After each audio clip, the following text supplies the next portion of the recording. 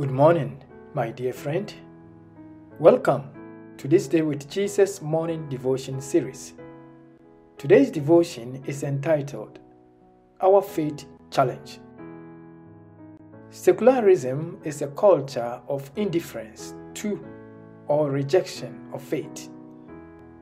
Other elements may be involved, such as skepticism about the Bible or atheism, which questions and rejects the existence of God.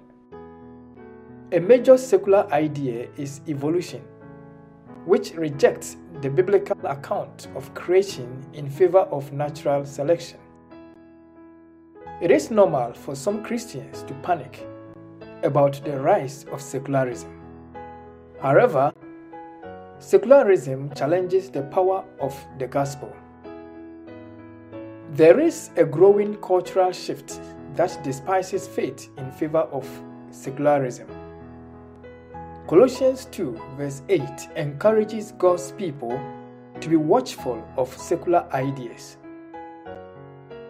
See to it that no one takes you captive by philosophy and empty deceit, according to the human tradition, according to the elemental spirits of the world, and not according to Christ.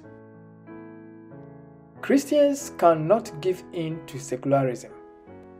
Each one should watch out against secular morality, that is, moral doctrines without faith. We must watch out for internet and social media deceptions that promote secular ideas. Again, let us watch out for religious pluralism that challenges the church's mission to witness about Christ. There are many things to watch out for in the world, but the dangerous among them are in the church. This may include spiritual apathy, lack of personal devotion with God, and laziness towards church gatherings. Christians cannot be indifferent towards secularism to hide their faith. The power imbued in the church is greater than he that is in the world. The church must defeat secularism to become triumphant. Let us pray. Father in heaven, may the Holy Spirit encourage us to witness boldly in this secular world. In Jesus' name we pray.